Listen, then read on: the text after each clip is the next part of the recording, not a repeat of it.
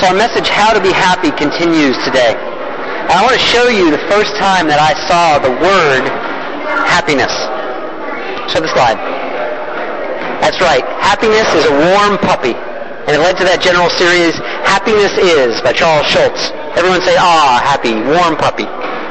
As a child, yes, happiness is a warm puppy, or maybe it's a big hug, or it's a mountain of ice cream covered in chocolate so high that you can't see over it. But Tal Ben-Shahar, referred to him last week in my message, teaches the most popular course on happiness, and it tells you, and I've spent time on an Ivy League campus, it tells you perhaps what they're really searching for. Tal Ben-Shahar says that happiness is this, a simple definition, but it really crystallizes it. It is the ability to experience positive emotions connected with meaning. Condense it even more, put it this way, pleasure and purpose. Happiness. The ability to experience pleasure in the context of purpose. So happiness, yes, it's a warm puppy, but in the mature version of happiness, in spiritually mature happiness, we know that it's about that movement, from just appreciating things, from just saying, I can stand back and observe, to entering into relationship with things, from appreciation to cultivation, from offering a hand, isn't that great, to extending a hand, lending a hand. That's where real, true happiness and satisfaction comes about. So let's say for you, happiness is still warm puppies. Well, I would say this. Perhaps you might find a way of saving those, or at least some of those warm puppies, from harm, or cruelty, or exploitation. That is pleasure and purpose brought together. True happiness. Also this morning I want to show you something that to me represents in a vision what happiness really is. The seed. The seed, and then the flower. Go back. The seed first, and then the flower. Perhaps an even simpler way to talk about happiness is this. Human flourishing, flowering, growing into what we feel we are supposed to grow into, following our call all the way into that place where we give off our beauty and our goodness and our light and help feed the earth, just like happens when that seed grows into that flower. But we know that this kind of happiness doesn't happen by accident. This kind of flourishing doesn't just happen if we sit back and wait for it. It doesn't happen on its own. Because I got to ask some of you gardeners, what's left out of this picture when we go from seed to flower? What else is there to bring that to full flourishing? What's there, gardeners? I know we have a few of you here. What's there? Miracle-Gro, okay? Let's pretend we're in 1850s. No Miracle-Gro yet. Let's do the old-fashioned way. What's necessary for that seed to come into that flower? Hard work. And what else? Soil, water, sunshine, rain, cultivation. That's actually one of our core beliefs here at Wellsprings. One of the very things that animates who we are. We say that we believe that all of us have the potential for new life, for full life, and that this should be celebrated and cultivated and shared between and with all of us. And so we are like a gardener who strives to create the right conditions for that garden to flourish. We strive to create the right conditions for our spiritual growth, so that all of us can go from the seed to the flower that we are intended to be as nature would have it. Our universalist ancestors, they believed this down to the very core of their being. They believed, contrary to the Calvinists of their time, if you ever heard the phrase, double predestination. You know what that means? Well, let's just divide you right down to half. We'll call you the hell side and you're the heaven side. Sorry. You want to switch? You want to run over there? Well, you know, that's part of that belief, that dogmatic belief. Double predestination. Some of you are going to hell, some of you are going to heaven. There's nothing you can do about it. Got to burn down the house of your own life in order to be saved. Our Universalist ancestors didn't believe this. They believed it was our right, our privilege, our duty for all of us to grow. They believed all the way back in 1803 in the first statement of Universalist belief that happiness and holiness are the same thing. Happiness and holiness are the same thing. There's this great word, happification. I don't think I've ever heard it in any other context, but Hosea Ballou, one of the great Universalist preachers of the 1800s, says that God's will for humanity is happification. We are in the experience of being happified, hopefully. And you know what? This isn't just good-sounding theology. It's actually right. Because one of the truths that in our age social science has backed up is that people who are happy are also more altruistic, more compassionate, and people who are more compassionate and altruistic are more happy. We should have more Universalists because the Universalists are right, not the Calvinists. This, grandly put, is the history of the liberal religious mission put into a core, a kernel, the seed of who we are. It is to take that experience and transform it, that the Calvinists and the dogmatists would tell us that this world is but a prison. Got to get out of this world. Got to escape from this world. Well, I don't know what comes next. I'm hopeful. But if life is just a matter of waiting, waiting for what comes next, there can be no cultivation of here and now. Because the Calvinist worldview, that sinful worldview, is filled with meaning. But it's a mean meaning. It's a cruel meaning. Our liberal religious mission is to celebrate the fact that we can restore and turn this world back to that sense of original blessing, to cultivate the garden of each and all of our lives, to create what a writer calls good and solid spiritual furniture. Create good and solid spiritual furniture for all of our lives. So how do we live that life of happiness? How do we cultivate the garden of pleasure and flourishing and purpose? A lot of writers who study happiness said you have to go at it from this angle. Look at it this way. Study resilience. Study the experience of resilience, of people who are able to, as it happens to all of us, understand that suffering, struggle, failure, part of our existence, just baked into the cake of who we are. But if we study those who are resilient, those who have the gifts of resiliency, we will understand what true happiness can mean. That when life at times sometimes wants to drag us down, that we can pop right back up. There's a name that I referred to last week in my message, and it's going to be a part of the next 3 weeks as well, too. His name is Martin Seligman.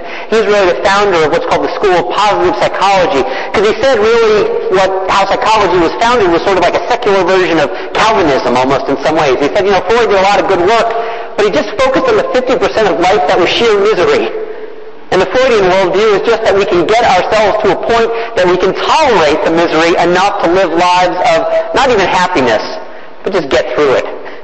Just get through it. I think that's even worse than the Calvinist views because there's not any afterlife anywhere after it to promise that we can be delivered too.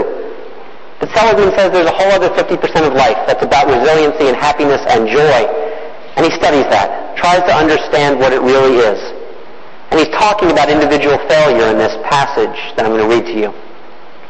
He says, individual failure in our society used to be buffeted by the large we. When our grandparents failed, they had, by and large, comfortable spiritual furniture to rest in. They had, for the most part, the relationship to God, the relationship to a nation that was often beloved, even if it wasn't perfect, the relationship to community, and very often a relationship to large extended family. Faith in God, community, nation, and the large extended family, all of these things, if we look at the material, the data, have eroded in the last 40 years in American life. And so the spiritual furniture that we sit down into, it has become threadbare. Now, Seligman is not some Robert Bork-like culture critic. He's not a reactionary. He doesn't want us to go back to an imaginary time where everything was perfect. But he sees the data, and perhaps you've seen and heard some of this. Levels of depression are 10 times what they were reported in 1960. And along with this, a more current survey even, it said that a quarter of all Americans have no one trusted person that they feel in a time of need they can rely upon that they can really go to when the chips are down. And that's double, not from 40, 50 years ago. That is a double reporting for what it was back in 1985. Twice as many more people who are lonely than just over 20 years ago. And in the midst of this greater happiness, you know it still goes up? We have greater real income in the last 40 or 50 years. It's the truism that says money cannot buy you happiness. Well, mostly true. If you are scraping along on a subsistence level existence and you get a living wage, that will help you make you more happy. But in this context, here in Chester County, one of the things I want to tell you is by and large, if you go from middle class existence to upper middle class existence, in the aggregate, that's not going to make you any happier. It's not going to make you any happier. It doesn't mean we don't want to do it, but it doesn't necessarily make us happier.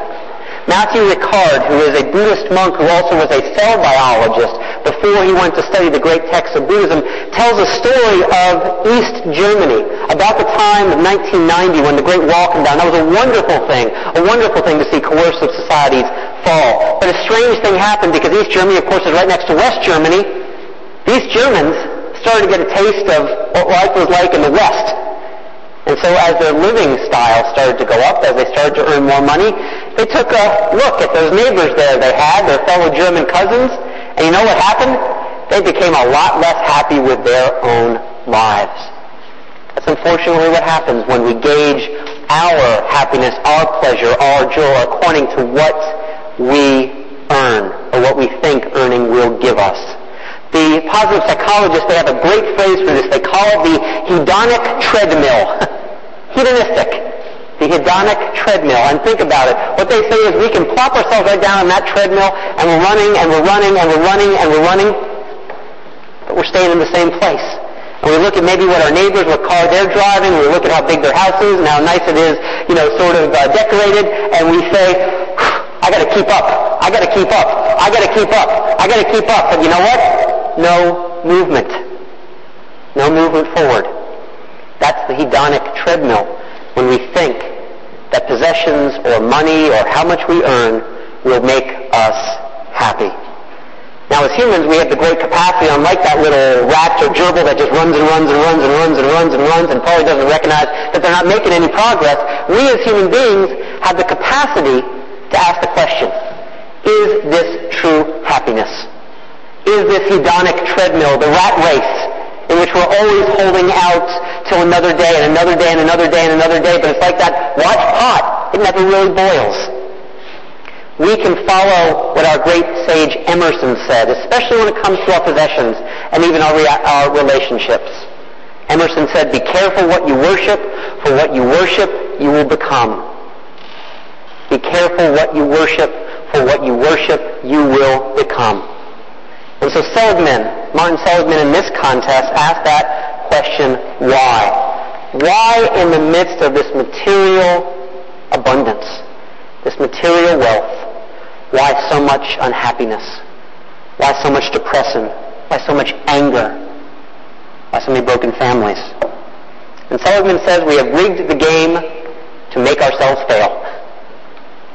We've rigged this game, the happiness game at least, to make ourselves fail. Our society is incredibly individualistic. Maybe some of you know that book, Bowling Alone, that Robert Putnam, the Harvard sociologist, did. He said, 34 years ago, people used to join bowling leagues. But now that was his great metaphor, people are bowling alone. And so often what happens when we fail in life or when we struggle, we also have this stress at the same time, but always feeling good. So many self-help books. Do these steps, 1, 2, 3, 4, 5, and you will feel good within a week. Well, unfortunately, you know what happens when you buy self-help books? And some of them are excellent. But you know the single greatest indicator of whether you bought a self-help book that you will buy the next one is? That you bought one before. If self-help is truly what it says it is, wouldn't you think you would have to stop buying them? Sometimes it doesn't work that way. Seligman says that a couple generations ago, the key story for kids, and I remember you read this one, I love it. Remember the little engine that could?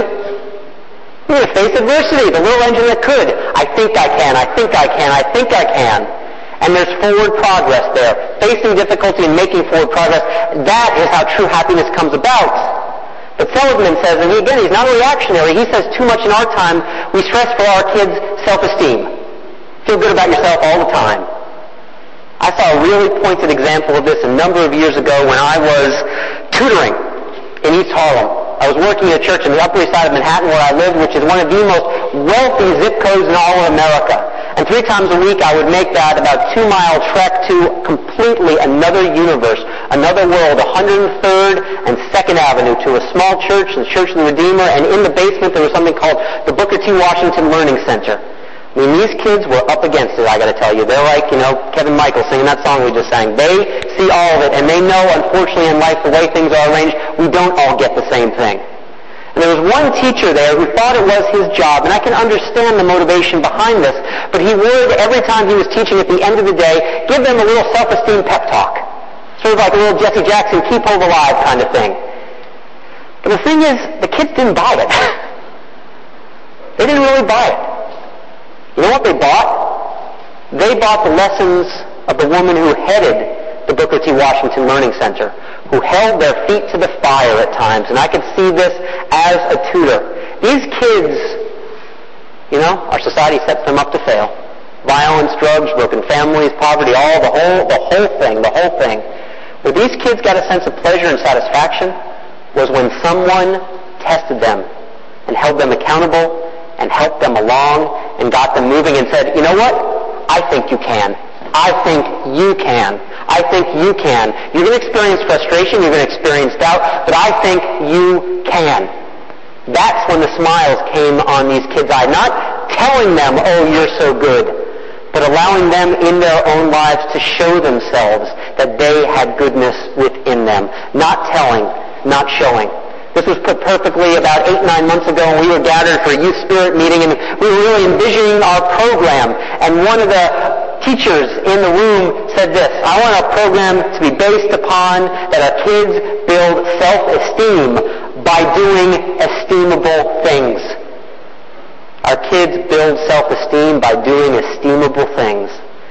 This is what every good gardener knows, that a good flower is the final result of good tending and good watering and good weeding, yes, to keep the bad stuff out, and good cultivating. It is not just the seed on its own. The seed is only the potential. It's not the end result that matters in happiness. But too often, happiness in our society is about acquiring. It's about attaining, about getting there, about getting to that point where we will have what we want, and at that point then we will be happy. But so often that can lead to those, the old song? Is that all there is? Is that all there is kind of moments? That kind of itchiness, that kind of dissatisfaction. There is a very good self-help book. It's got a great title called Get Out of Your Mind and Into Your Life. Get out of your mind and into your life. And what this teacher, this professor, this therapist says is that compassion, patience, peacefulness, these virtues are not fulfilled and then discarded, but they are incarnated. They become who we are, and we become who they are. Because think about it, if you want to become a compassionate person, how many of you woke up one day and said, today I'm compassionate. I'm done with that. Today I am peaceful. I am done with that. Today I am loving. I have reached the goal. I am 100% loving. I'm capped out. No more loving for me. That's not the way the virtues work. It's not the way it works in our lives. They are eternal goals. Their call is such that we switch from a scarcity way of viewing life, of saying, I will attain definitely what I am, to an abundance way of living life, which is saying, I will grow into what I will become. Very different attaining things versus becoming and being something. And these virtues are supported, like the gardener supports that seed becoming the flower. These virtues are supported by community, by caring community, by beloved community, where authenticity is more important than how much we make, and where loving kindness is more important than what style and make and model of car we drive. This is the kind of solid spiritual furniture that Martin Seligman wishes for all people, so that when we fail at times, we know we will, when life becomes difficult, this solid spiritual furniture we can rest in and be restored, and then go out there and work hard and strive once more. This week I got a call. Sometimes in ministry, you get these calls, and they're sort of archetypal.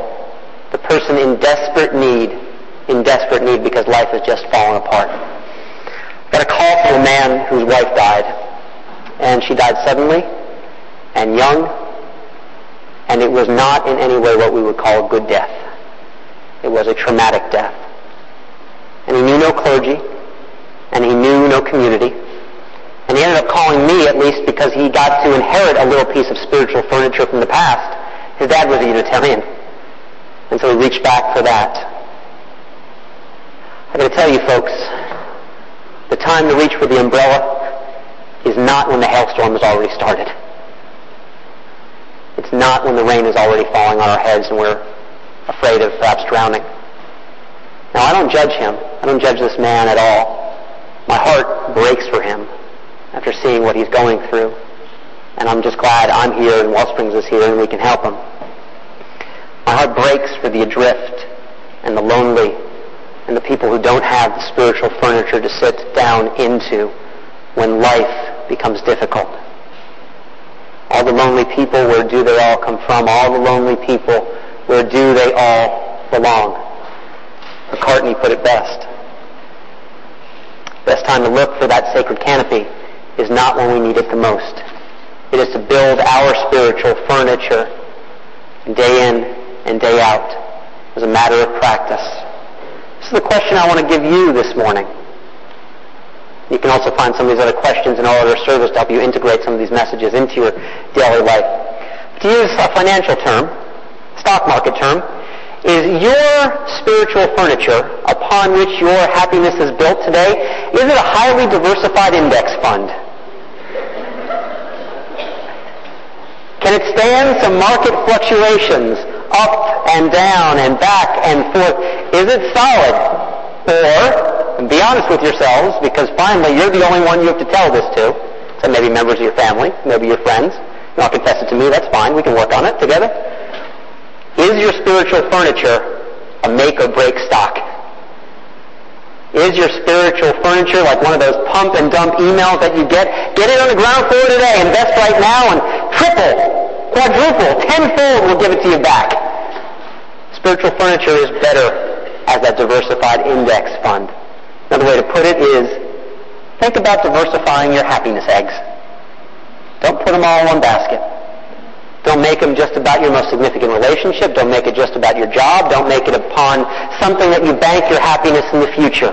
Diversify your eggs so that you have not just one sense of where you can sit, but a choice of places for when you need it so you can rest in your spiritual furniture.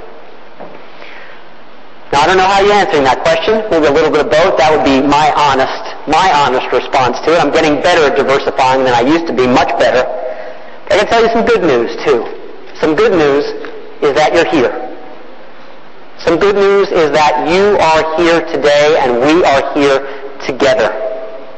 Because I got to tell you, and again, it's not just self-interest like come to Wellsprings and be happy. This is what the social science tells us. People who are part of spiritual community, not just spiritual, but spiritual community, religious communities, the odds are greater that you will be happier. And the odds are also greater that you will be healthier. I was telling someone once this, and this was an 85-year-old person, and she said, "Can I get 5 extra years in writing?" It may not work exactly that way, but the trend is this, that being a part of a spiritual community gives you some solid spiritual furniture to rest in. It gives us a different perspective upon time and how we use our lives and how we're spending our lives. A number of years ago, I was stuck in an airport about 3-4 hours when I lived in South Florida, and there was this edgy, anxious voice, and I always think about this guy who talked about, he had been bumped from like 3 flights, absolute traveling hell. It's no fun. We all know that. It's not fun at all to have to spend. It's like, it's like that way station. It's like that Dante's, not the Inferno, but it's like purgatory there, having to wait in that airport for so long. But he was talking to the person in front of him, complaining in this edgy, anxious kind of way, and saying, well, I rode the elevators up and down, and I rode the escalators up and down, and then I went into the chapel, but I didn't really pray, I just sat there for a while, and then I came around, and I walked over to the other terminals, and then I went up and asked again, are they going to have my flight ready? And then up and down, and up and down. He kept saying, because you got to find a way to kill the time. That edgy, anxious voice. Because you know what? Nothing he does is going to make that time go faster. He's just going to slow it down by wanting to kill it and make it drag. And you know what? I got to believe that even when this guy, in his anxiety, got on that flight, he was probably saying, got to kill the time to get to the next place. Got to kill the time to get to the next place. Change one little letter and we can see the difference. What if his attitude had been to fill the time? Not kill it, but fill it. Kathleen Norris, one of my favorite writers of the spiritual life, talks about how her perspective on time and happiness really changed when she became a sometime member of a Benedictine community.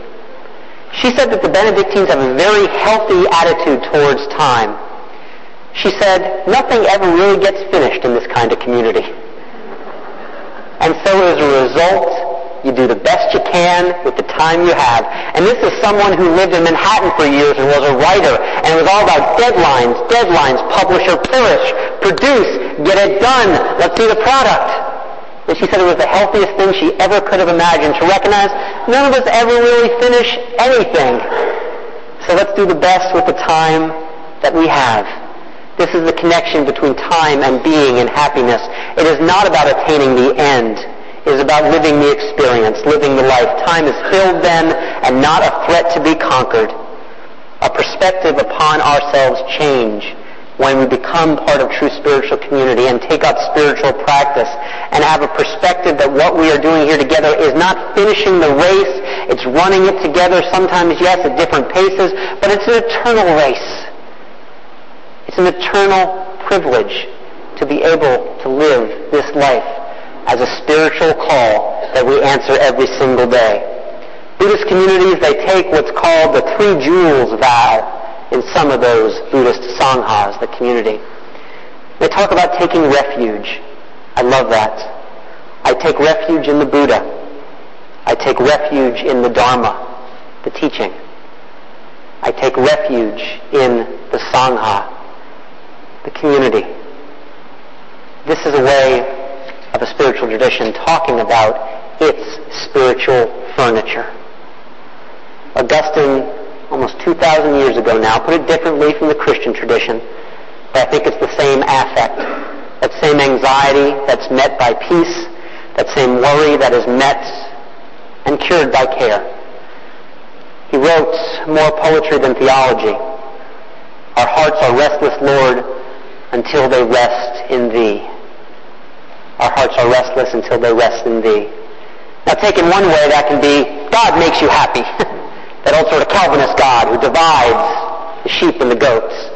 But the way I understand what Augustine was talking about, Charles Hartshorne was a Unitarian, had a great little book, almost a little pamphlet. It gets right to the nub of the matter. He says there is omnipotence and other theological mistakes. Omnipotence and other theological mistakes. He says, talking about God in terms of power, in terms of the old man, the white man on the beard, in the cloud, arranging pieces on the chessboard. That's not the case. It's a theological mistake. It's a mistake we make when we want to project our own need for power up into the heavens. It's not something that is real. But if God is understood differently, not as the call to power, but the call to eternity, not to kill time, but to fill time. This is an understanding of the divine that makes sense to me, because it's not something that we accomplish. It is a wisdom that we integrate. Some call this God consciousness, realizing Buddha nature, original mind. For me, finally, the words drop away. But it is real. It is a real part of our capacity as a human being to realize flow. You ever hear that term flow, like Michael Jordan out there on the court, making one after another at crunch time? He talks about being in the flow. Well, your flow may not be on a basketball court, and I can guarantee you it's not going to be as good as Michael Jordan. That we all have that capacity for flow, for realizing timelessness, for becoming one with eternity. We all have that within each of us. I'm talking about next week and how to be happy is how we cultivate those mind states, how we cultivate those heart states. And the hint is this, and if you've heard me preach before, you probably know where I'm going. Your ability to cultivate that is really dependent upon how seriously you take your spiritual practice. That's the hint. We'll unpack that next week. But if here, in community, we can realize the promise of, yes, taking refuge when life becomes difficult, we can recognize that there are more important things than just what we can attain and what we can have and what we can own, then more important is who we are with each other. Then we will start to recognize the promises of peace are real, the promises of love are real, the promises of joy are real, and the promises of happiness are real. This is what spirituality is. It is an internal state of peaceful strength connected to an external source of belonging. Spirituality is an internal state of peaceful strength connected to an external source of belonging. It's when the insides match the outsides. That is happiness. That is integrity. That is living in grace. Amen. May you live in blessing.